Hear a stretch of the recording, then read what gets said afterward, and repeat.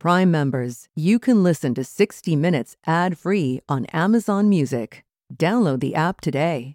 This spring, if you'd rather spend time enjoying your lawn instead of trying to keep it alive, there's good news. TruGreen is the easiest and most affordable way to get a beautiful lawn. All you have to do is water and mow, and they'll do the rest. Weed control, fertilization, aeration, and even some things you might not even think of. They'll do all of it, while you can do literally anything else. With TruGreen, you can have your lawn looking as good as a putting green. That's not hyperbole. TruGreen is the official lawn care treatment provider of the PGA Tour. TruGreen offers a satisfaction guarantee, and they have a verified best price promise, which guarantees you the lowest price with no compromise on quality. You do you. Let TruGreen do your lawn care. Visit TruGreen.com to get the best lawn at the best price with the best people guaranteed.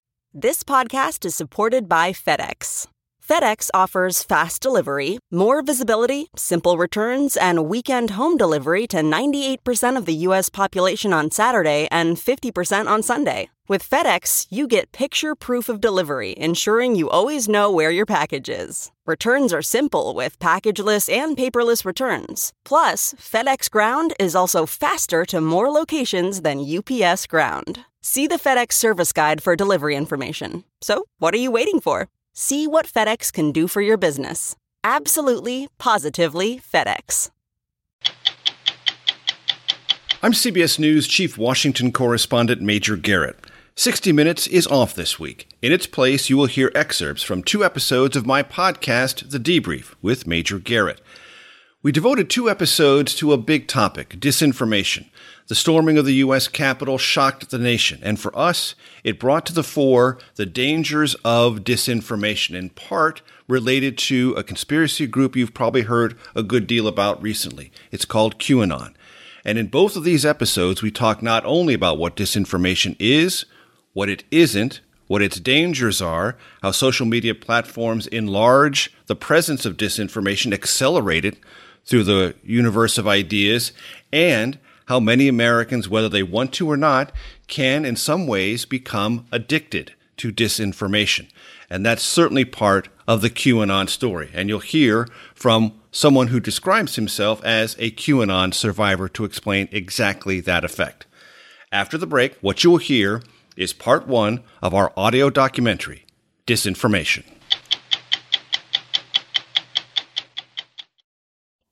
This episode is brought in part to you by Audible, your go-to destination for thrilling audio entertainment. Whether you're looking for a hair-raising experience to enjoy while you're on the move, or eager to dive into sinister and shocking tales, Audible has an exclusive collection of thrillers from best-selling authors that will keep you on the edge of your seat. Like James Patterson's first audio-only thriller, The Coldest Case. Experience stories like never before, where every chilling detail is brought to life by captivating sound design. Plus, as an Audible member, choose 1 title a month to make yours forever. And now, new members can try Audible free for 30 days. Just visit audible.com/WonderyPod or text WonderyPod to 500-500. That's audible.com/WonderyPod or text WonderyPod to 500-500. Looking to instantly upgrade your Mother's Day gift from typical to meaningful? Shop Etsy. Get up to 30% off well-crafted and personalized gifts from participating shops until May 12th. This year, embrace your creative side. You know, the side your mom gave you. And shop Etsy for custom jewelry, style pieces, home decor, and extra special items she'll adore. Need something original and affordable for Mother's Day? Etsy has it. Shop until May 12th for up to 30% off gifts for mom. Terms apply. In 2020, disinformation reached record levels online. Disinformation is the intentional propagation of untruths, lies, and the opposite of facts. We're in a completely different universe now, where we've got homegrown, active disinformation campaigns that many of the people involved really believe to be true. You have to separate out the classes of individuals and people or groups that propagate disinformation. You have the elites that really own the narrative and drive it for their own purposes. And then you have the base that continues to propagate, but they've bought in and they just don't know that it is in fact false. The big defining feature of something like the big lie, which is what brought about the Capitol insurrection, is that it was repetitive. That is, people saw it day in and day out in their social media feeds. It was redundant. I'm Major Garrett, and this is The Debrief. Disinformation, Part 1. You can't hide from the truth because the truth is all there is. You can't hide from the truth because the truth is all there is.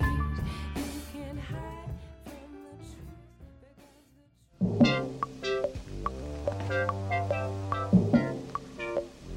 Welcome to the information age.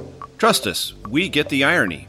You are here because you seek information. By definition, you are much less likely to be an active or even unwitting consumer of disinformation. But like us, you might have underestimated its prevalence and its danger, and, like us, you may have more curiosity than ever about its origins, how it began as meddling by hostile nations, but has recently morphed into a domestic online virus of startling potency. So we're at a whole other level of disinformation because it's homegrown. Right now, ordinary Americans who really do believe that they're doing their own research and helping to find the truth of what's going on are caught in a vast web of conspiracy. Hi, my name is Dr. Nikki Usher. I'm an associate professor at the University of Illinois Urbana-Champaign in the journalism department. The way that QAnon and the mainstream right-wing media intersect, it's a pretty close slippage. So when you add in platforms like Facebook and Instagram and everything else in the mix, it's really quite a dangerous concoction, this home-brewed disinformation. We're doing it to ourselves. Okay. Now, have you guys been following 4chan, Q, any of that stuff? QAnon is an online community that believes, among other things, that former President Donald Trump is a time traveler, that a super race of genetically mutated birds will save mankind from lizard people, that Adolf Hitler was German Chancellor Angela Merkel's father. Oh, and the one you probably have heard the most about, that National Democrats worship Satan, drink blood, and run a pedophile ring. I've read some stuff, but it's hard to follow. I mean, you have to spend a lot of time digging into it. Much of this came from the cryptic dark web posts of a self-proclaimed government insider, allegedly with top-secret clearance, known only as Q. We should also note QAnon adherents spawned and spun lies about election fraud. What happens is these fringe voices get amplified by people who are paying attention to them on social media. And it becomes really hard not to tell the stories that are being told to big fans of Fox News on Fox News. It makes the news organizations look irrelevant if they're not addressing what's percolating up on the far corners of the right-wing ecosystem of news and information. Sort of the baddie stuff ends up trickling back in because to ignore it would make you look irrelevant. We will discuss QAnon a bit more later in this episode. For now, it is worth noting, first-term House Republican Marjorie Taylor Greene was a QAnon believer and from that gained political prominence. For what reason does the gentlelady from Georgia rise? Mr. President, I, along with 70 of my Republican colleagues, object to the counting of the electoral votes for the state of Michigan. Let's just look at the election of these QAnon House reps to federal office, right? That's a really good example of people whose ideas were sort of in the minority. Those ideas got louder and louder and, in fact, gave these lawmakers the ability to run for national office and be elected, right? And that same sort of source of fringe to power is what we're seeing happen. Is the objection in writing and signed by a member and a senator? The objection is writing, not signed by a senator. In that case, the objection cannot be entertained. Greene has spouted anti-Semitic tropes, falsely called the mass shooting at a Parkland, Florida high school a hoax, She has also endorsed the execution of House Democrats, including Speaker Nancy Pelosi. House Democrats have called for her to be censured or expelled. What exactly did you mean when you said that the enemy is within? What exactly did you mean? It means that we have members of Congress who want to bring guns on the floor and have threatened violence on other members of Congress. Though we may be uncomfortable admitting this, disinformation is embedded in our daily life. It might seem like a lifetime ago, but disinformation featured somewhat prominently in President Trump's first impeachment. Part of the investigation involved a Russian disinformation campaign pitting the blame for Moscow's 2016 election interference on neighboring Ukraine. Ladies and gentlemen, the President-elect of the United States, Joseph Robinette Biden Jr., and Dr. Jill Biden. President Biden didn't use the word disinformation in his inaugural address, but he sure described it. And we must reject the culture in which facts themselves are manipulated and even manufactured. Domestically, disinformation spreads like an infection through our favorite social media platforms. Those platforms monitor, but also monetize disinformation. The big difference here is that platforms, because of the way they're set up to feed off of emotion and spew back to you the things that you are most likely to engage with as part of their profit model, what would ordinarily in a pre-digital world happen is just sort of one to, your own sort of self-contained, thoughts ends up being spread across an incredible network of people and then reinforced by the algorithms of these social media platforms where people are sharing this content. Disinformation has shaped American politics and eroded already shaky faith in national institutions.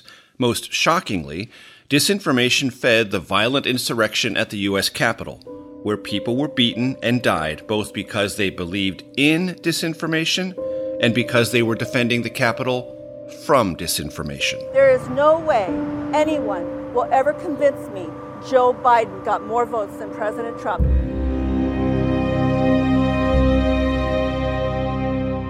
When you think about, particularly over the last year or so, some of the claims that the election was stolen, that it was rigged, that there were deceased foreign zombie dictators attempting to manipulate and flip votes throughout swing states. That is an example of disinformation. It is provably and demonstrably false. Those that propagated the big lie knew that it was doing so, but they advanced that narrative for their own purposes. So, textbook case of disinformation. Mr. Krebs, welcome back. Chairman Johnson, Ranking Member Peters, and members of the committee. Chris Krebs was director of the U.S. Cybersecurity and Infrastructure Security Agency. And famously, the last person fired by the president via Twitter. Up until the last days of the Trump administration, Krebs monitored federal cybersecurity systems and helped states defend against cyber warfare, particularly around election security. Much of that work focused on foreign disinformation campaigns, and we all learned a good deal about Russian efforts in 2016. 2016, if you look back at the intelligence community assessment that was released in January of 2017, it showed a three-pronged interference campaign from the Russian government, the Russian intelligence services. The first prong was to attempt to penetrate election machines, election voting systems, for purposes that are still immediately unclear, but they certainly got into some voter registration databases. The second prong of the campaign was to push disinformation, in this case, to the American people for the purposes of dividing us. The third prong was something called a hack and leak operation. The email account of John Podesta, top advisor to Hillary Clinton, was hacked. Damaging emails were released. That's actually another type of information operation. That's malinformation. Malinformation is where you actually develop and seed false information with legitimate information and push it out.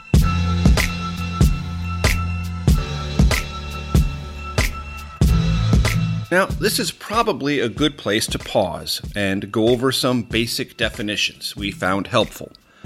Misinformation is one thing, disinformation is quite another.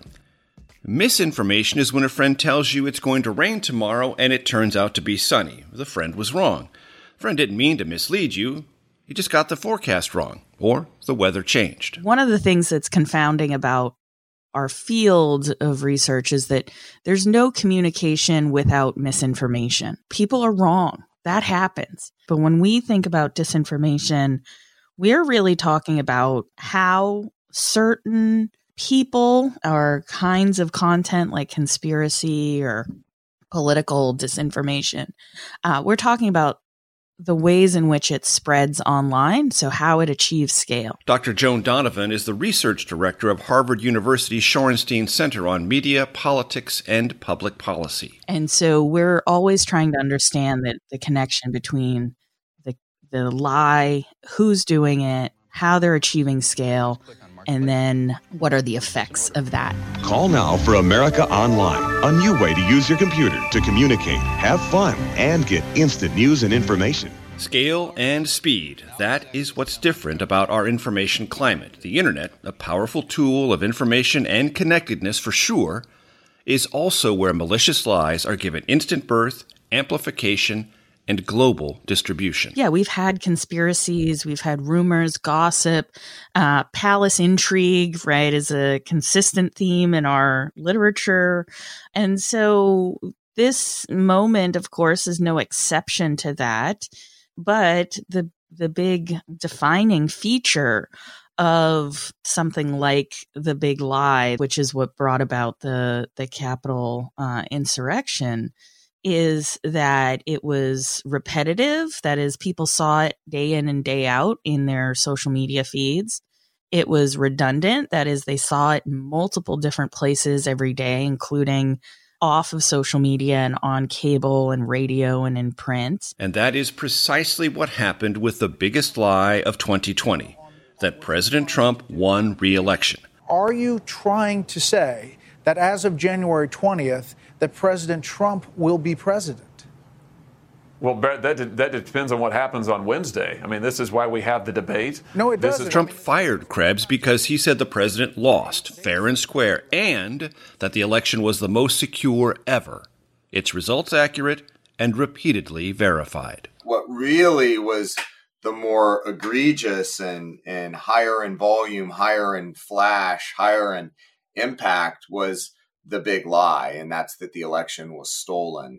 And that really started picking up domestically by the president and his supporters in the campaign and others in June or July. And really the seed for the big lie was that mail-in voting, the expansion of mail-in voting for legitimate purposes due to the fact that we had this little thing, COVID, this pandemic, that would present risks to both poll workers and voters to vote in person. So as mail-in voting expanded, the president and his team or his campaigns viewed it as a threat and started seeding this narrative that the only way they would lose is if the election was rigged. When I hear the swing states and I hear all the changes in election rules at the last minute, when I hear that, to me, that's changing rules at the 11th hour. That, to me, constitutes as cheating. Do you know why rules were changed?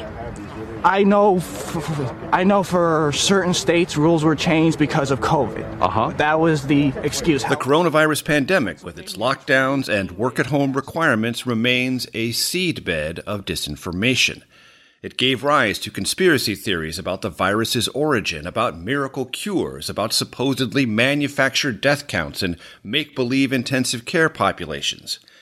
Within this cauldron of doubt, lies about mail-in voting grew stronger. When you think about what's happened to the country and really the world writ large over the last year, it's not just businesses that have accelerated a digital transformation into remote work and more people working from home. What you've really seen is culturally the diffusion or the lack of real clear distinction between, when are you at work and when are you on your free time?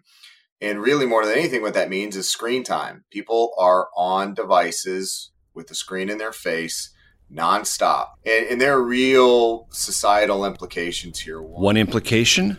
Being drawn into one conspiracy theory that leads to another, then to another. And I think that really helped stoke the fire of the big lie in over June, July timeframe.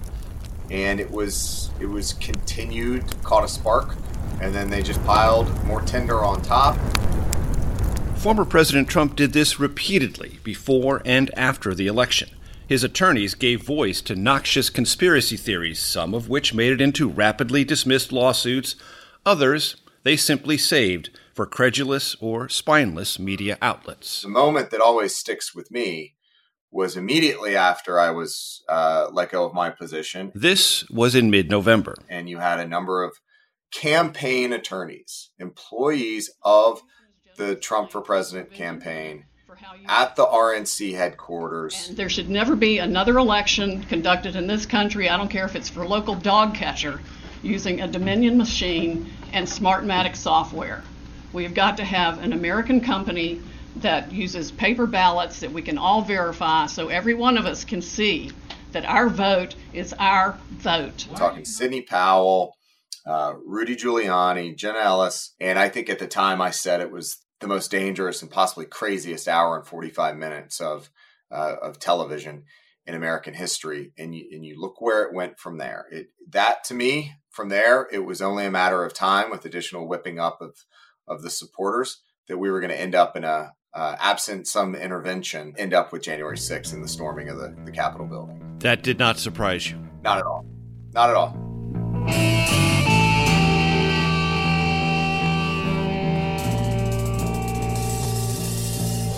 Krebs's government agency, after studying Russia's role in the 2016 election, broke down disinformation campaigns, foreign or domestic, into 5 distinct parts. First step is you identify the divisive issue. That's what they did over the summer with the rigged election.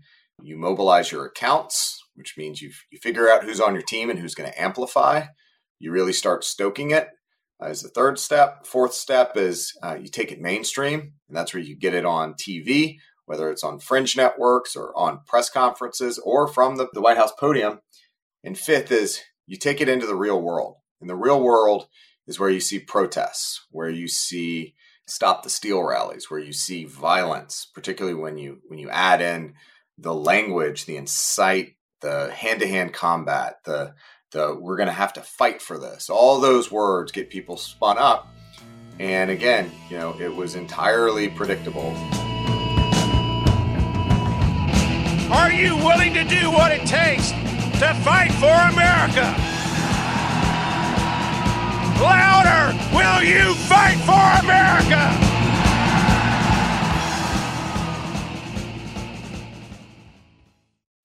Have you ever covered a carpet stain with a rug?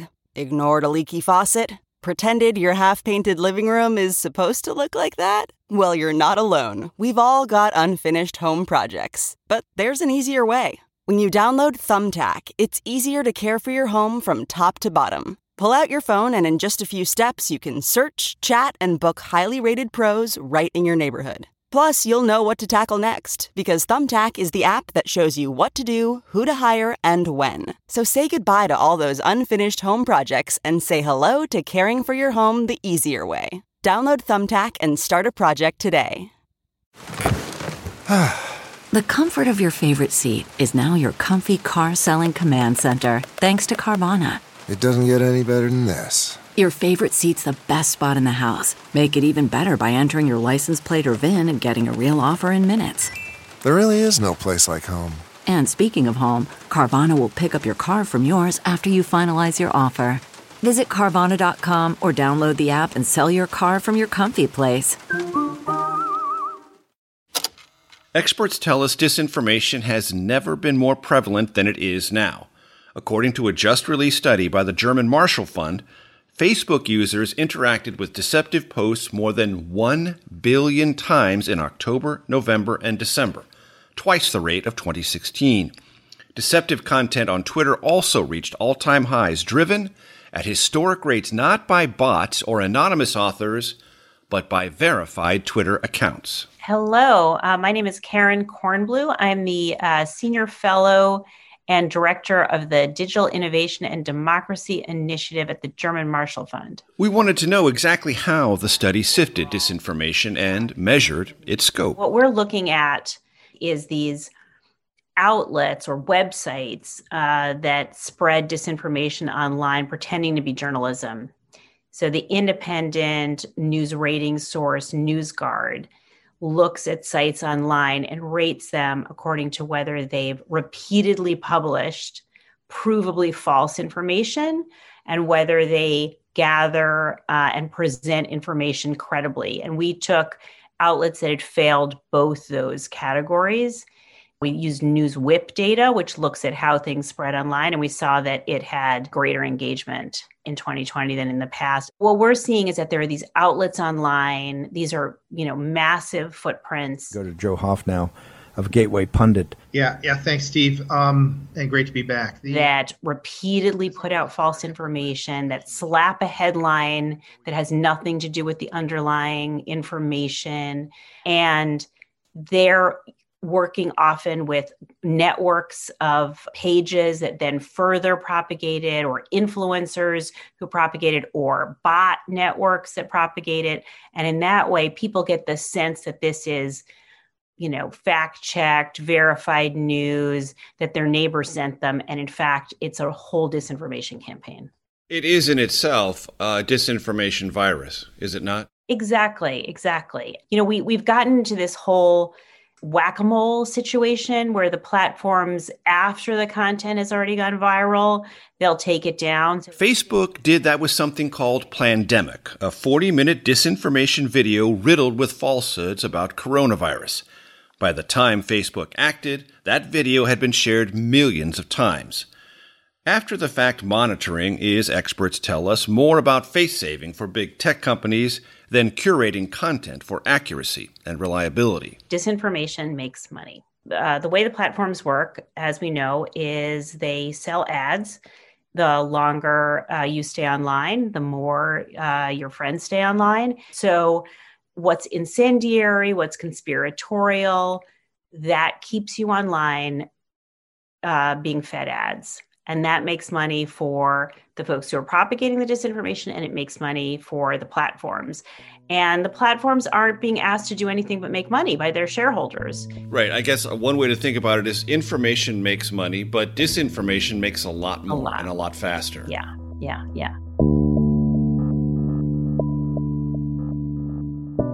One of the reasons conspiracy theories take hold, research suggests, is the absence of local and credible news sources. Local news in the form of newspapers and radio stations has atrophied during the digital age. Local TV news has tried to step in, but to very limited success. Hundreds upon hundreds of local newspapers have either died or been hollowed out. Again, Harvard's Joan Donovan. We have a local news ecosystem that has been completely decimated. So places where people would go to find timely, local, relevant, and accurate information, those have largely disappeared because of social media's dominance in the advertising markets, especially Google search's ability to capture information and monetize it. And so we don't get to a loss of trust in a declining trust in institutions through just them mishandling information or being wrong. We get there because people have less touch points with important truth-telling institutions. When mid-sized cities or small towns lose local journalism, the alternatives are either large urban media outlets or upstart conservative ones. The conservative ones have tended to gain a quick cultural toehold. And so within these smaller partisan news outlets, there's this constant refrain of they don't want you to know, don't listen to them. And them and they are often either centrist or more mainstream media, and then, of course, leftist media. But within the right-wing partisan news ecosystem, there's a strong impulse to refuse to engage with and share and read other kinds of news. And so all of these things together make it so that it's very difficult both to break out of those news echo chambers, but then also to find things that are resonant.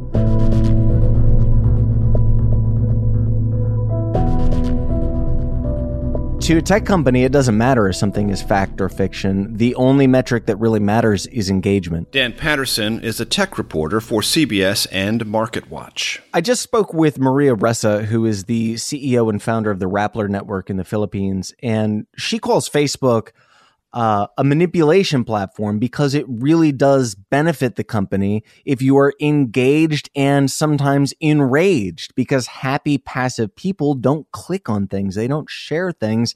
And they're certainly not outraged enough to leave outraged comments. So I don't know for a fact that outrage generates more engagement, but the logic really seems to reinforce that point. At Facebook, we believe in promoting authentic communication and minimizing misleading or harmful communication. Facebook, Twitter, Instagram, YouTube, Google, all mine user habits for data. All use advanced algorithms and artificial intelligence to identify content that will lengthen screen time, lengthen user engagement. Just yesterday, I'll give you an example. I interviewed a gentleman by the name of Frederick Brennan. He is the founder of the platform 8chan, which is where QAnon really took off. Fred is of and from the internet, but this was an audio interview for a story. I just put the video on my YouTube in case, hey, maybe people will find this interesting. There was nothing controversial in this, and yet YouTube's algorithm banned and blocked the video, saying this is cyberbullying. What will happen to QAnon in the post-Trump era? So obviously QAnon is... Now, within 5 minutes of that getting banned, I was able to find a QAnon video that had 281,000 views on it, and it talked about how Democratic pedophiles were drinking, literally talked about how Democratic pedophiles were drinking the blood of Satan or of children and using this to steal the White House from us. Patterson flagged this inconsistency, and he got his interview restored. But in the meantime, the Democrat blood-drinking pedophile video remained and racked up another 30,000 views. And it just shows you the disconnect between what they say, YouTube says we're getting rid of all this QAnon stuff, and what they do. They profit from something that gets hundreds of thousands of views. And it was right there, right in front of our face. Ads running right next to a QAnon video. And help the audience understand how they profit from more clicks. What's that mechanism of profitability? Google's mechanism of profitability is called AdSense, and they really target behavior and then pair it with content that is designed to get you not just to watch a video, but to watch another video and maybe click like and maybe click comment. Their algorithms target you with content that is designed to engage you and not just let you watch one, but to keep you addicted to the platform. Facebook uses similar mechanics, but inside your news feed. And then they push you from that newsfeed into private groups that are less susceptible to public scrutiny, but they can continue to get the same engagement. And does Twitter have a profit motive here as well? Yeah, Twitter's profit motive is huge. Look, even though this platform, the Twitter platform, is smaller than Facebook or YouTube, it has really defined the public zeitgeist for the last at least 4 years. It was President Trump, former President Trump's platform of choice. And the earned media that Twitter got was incredible. Everyone talked about President Trump. If he said or did something outrageous, they would also be talking about Twitter, which increased their engagement not just on the site, but their top-of-mind awareness worldwide. We asked Twitter to join this conversation to talk about its brand new content monitor called Birdwatch. Hey there, I am Keith Coleman. I am a VP of Product at Twitter. What's Birdwatch? Birdwatch is a community-driven approach to addressing misinformation. And the idea with Birdwatch is that people on Twitter can identify tweets they believe are misleading and add context that they think would be helpful to other people who are seeing those tweets. The goal is that when there's enough consensus from a broad and diverse set of contributors, the most helpful of those notes would actually be added to tweets on Twitter for everyone to see. Fair to say January 6th was a galvanizing moment, however? I would say that the past year has reaffirmed the reasons we're doing Birdwatch. Over the past year, we've been adding context to tweets, but we also see the challenges and limitations with that approach. For example, we know that not everyone trusts or wants a single tech company or any singular institution to be choosing what context to add and when. And, we've heard that a lot this year. So help me understand a couple of words you've used: community and context. What's the community and how does it form? The community in Birdwatch is really the people on Twitter. We want to allow anyone to be able to identify tweets they think are misleading and propose additional information that could be shown to people that they would find helpful. And then context. Is context the same as correcting? Is it the same as canceling? What is context? How do you mean that? That is a great question. To us, context is additive information that ultimately helps people make up their own mind and about what they're seeing. What we want Birdwatch to do is, when you come across a tweet, you'll see the tweet. And if there's enough consensus from the community, you'll also see an additional blurb of information from Birdwatch contributors, from just other people on Twitter that have been found helpful by many people. And you'll be able to read those alongside the tweet. Birdwatch is on a separate site for now. Twitter is still testing the size and composition of the community of users allowed to mark tweets and add other information. Dan Patterson told us he is underwhelmed. Why are they using volunteers? Why they have billions of dollars? Why don't they do a real effort? Pay people. It's nonsense. If they actually cared about it, they would say, we are paying people. We are paying 10,000 people $75,000 a year to moderate content. And the worst content, the people who have to look at beheadings or child porn, those people, we're going to pay $200,000 a year. If they wanted to tackle the problem, they could afford to tackle the problem, but they don't. They keep coming up with novelties, and novelties allow harm to continue to propagate across their system. Twitter argues there is a credibility issue, that if Twitter employees are the ones screening content, then critics will claim bias or malfeasance on the part of big tech. Meanwhile, if Twitter users screen content, much like it's done on Wikipedia, the company argues that will democratize the process and therefore make it more credible. An independent oversight board will consider whether former President Trump should be allowed back on Facebook over the next few days. Facebook's new oversight board has the final say over content decisions there. The board, made up of journalists, judges, and academics, will soon decide on Facebook's suspension of Trump's account. That board has already overruled 4 decisions that took down content for violating standards on hate speech and violence. Patterson also waved off Facebook's so-called Content Supreme Court. It's the same nonsense. It's just a hand-waving nonsense. If you really wanted to fix your platform, you need to pay human moderators what they're worth and have them moderate content. And take stuff off that will take clicks away from you. Yeah. And that's why they haven't. That's why they do all of these half measures.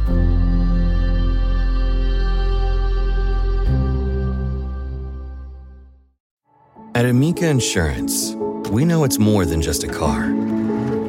It's the 2-door coupe that was there for your first drive, the hatchback that took you cross-country and back, and the minivan that tackles the weekly carpool. For the cars you couldn't live without, trust Amica Auto Insurance. Amica. Empathy is our best policy. What makes a life a good one? Is it the adventure you have? Or the friends you find along the way? Maybe it's pursuing your passion while striving to protect, defend, and save what you believe in every single day. So, what makes a life a good one? In the Coast Guard, we think it's all of the above and more, but you'll have to find out for yourself. Visit gocoastguard.com to learn more. QAnon may be America's biggest disinformation problem. Dozens of those arrested for storming the Capitol, court documents show, drew at least some of their inspiration from QAnon tenets seeking vengeance. They called for the arrest or hanging of political leaders. Hi, my name is Jitarth Jadeja. I am an ex-Q follower. I followed Q from around December 2017 to June 2019. We spoke to Jadeja for more than an hour about his 2 years as, in his words, a QAnon zealot, and his work now to help others who have left QAnon or who are trying to deprogram family or friends. That work, done from Australia where Jadeja lives, is complicated by the fact that he recruited his father into QAnon, and his father is still a believer. It was a drug. Like, it was absolutely a drug. Like, I feel like on some level, if you believe one conspiracy, you're more inclined to believe another. So it started for me with stuff like realistic stuff. Like, the CIA is secretly in charge of North Korea and they're trying to use it as a nuclear gun to China's head. And I was like, whoa. Because, like, it just sounds like, to me, something that the CIA would do. Like, it seems plausible at the very least. And it just spirals out of control from there. Because, like any drug, you need a bigger and bigger hit to get that high.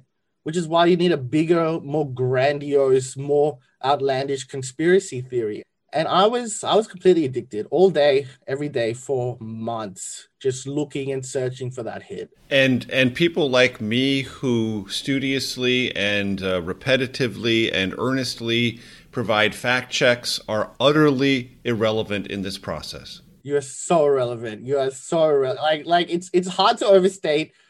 Like, it's hard because it's like I cannot state the magnitude of the irrelevance that you are. It's just huge. During the pandemic, the QAnon movement appears to be gaining a lot of followers. Can you talk about what you think about that and what you have to say to people who are following this movement right now? Well, I don't know much about the movement other than I understand they like me very much.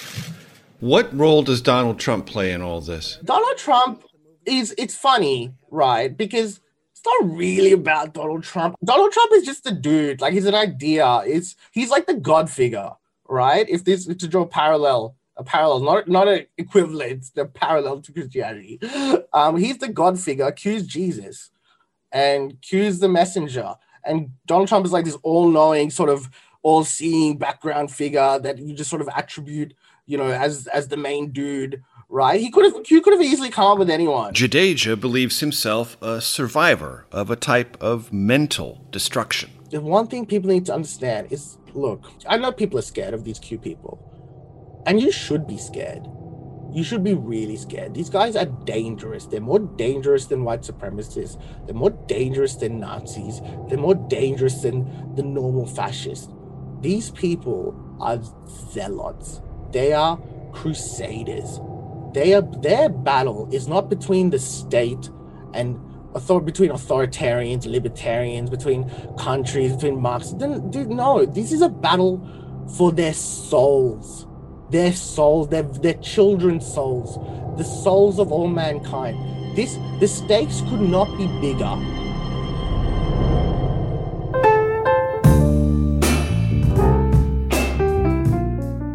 We will learn more about Jadeja's indoctrination, his descent, his awakening to a great con. QAnon, what is it? Where did it come from? And can it be stopped?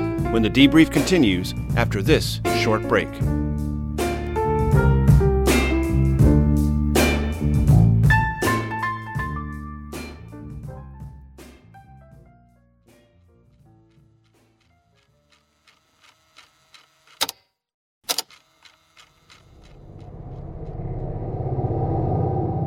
These guys are dangerous. These people are zealots. They are crusaders. This is a battle for their souls. Their souls, their children's souls, the souls of all mankind. The stakes could not be bigger. They could literally not be bigger. Can you imagine what you would do if you thought that this was the reality? Jitarth Jadeja was a QAnon believer for 2 years. We introduced him at the end of last week's episode. What would you do? Seriously think about it. What would you do? And the answer is there's probably nothing you wouldn't do to save the souls of your children, right? But So you should be scared. You should probably be a lot more scared than you are. But having said that, you need to master your fear. Jadeja has left QAnon behind. He now moderates a chat room on Reddit called QAnon Casualties. It is there he confessed his QAnon mania. He found forgiveness from other QAnon survivors, and he's got something to say about what it will take to dilute QAnon influence on American life and politics. The people are scared, and they should be, but if we do not master our fear of these people, we will not be able to act rationally and calmly as we need to do and make the correct decisions, not overworn by emotions of fear and anger and hatred. Because if we do not master our fear and we do not take the exact right course of action, it will consume us, and they will consume us.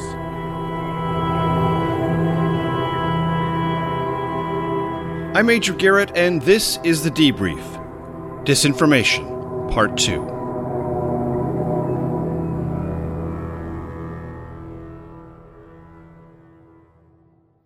Far-right conspiracy theory QAnon has spread like wildfire in recent months, gaining traction on social media platforms across the country. Experts we spoke to about QAnon emphasized the need for empathy. The need, they said, despite our revulsion over assorted conspiracy theories and the violence visited on the Capitol January 6th, to walk toward QAnon believers and do so with compassion, to coax them away from its dangerous but clearly intoxicating brew of conspiracy theories and rage. Something that I've thought about a lot lately is how do we de-radicalize those that have fallen into the QAnon community? And the natural reaction, I think, is to ridicule and humiliate and tell them how could they possibly be that stupid. That's not helpful. That's never going to work. All it's going to do is, I think they'll just retrench.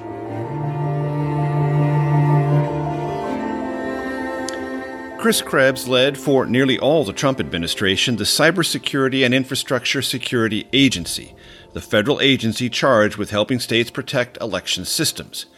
President Trump fired Krebs for reporting what all the data showed. The 2020 election was secure, and President Trump lost.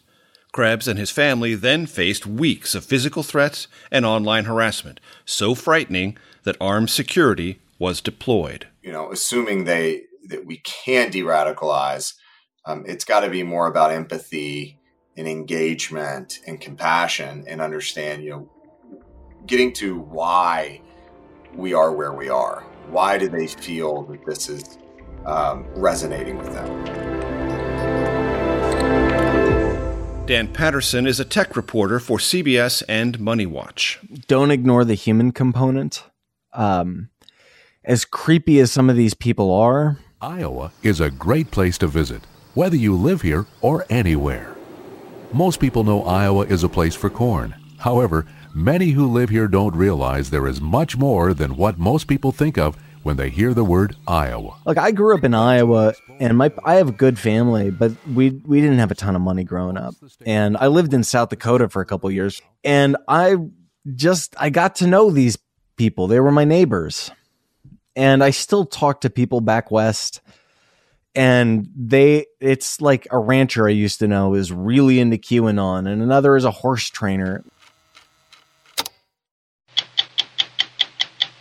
60 Minutes will be back next week. I thank you for listening to this special broadcast of The Debrief with me, CBS News Chief Washington Correspondent Major Garrett.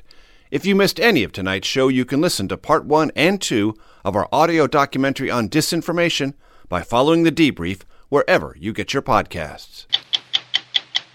If you like 60 Minutes, you can listen early and ad-free right now by joining Wondery Plus in the Wondery app or on Apple Podcasts. Prime members can listen ad-free on Amazon Music.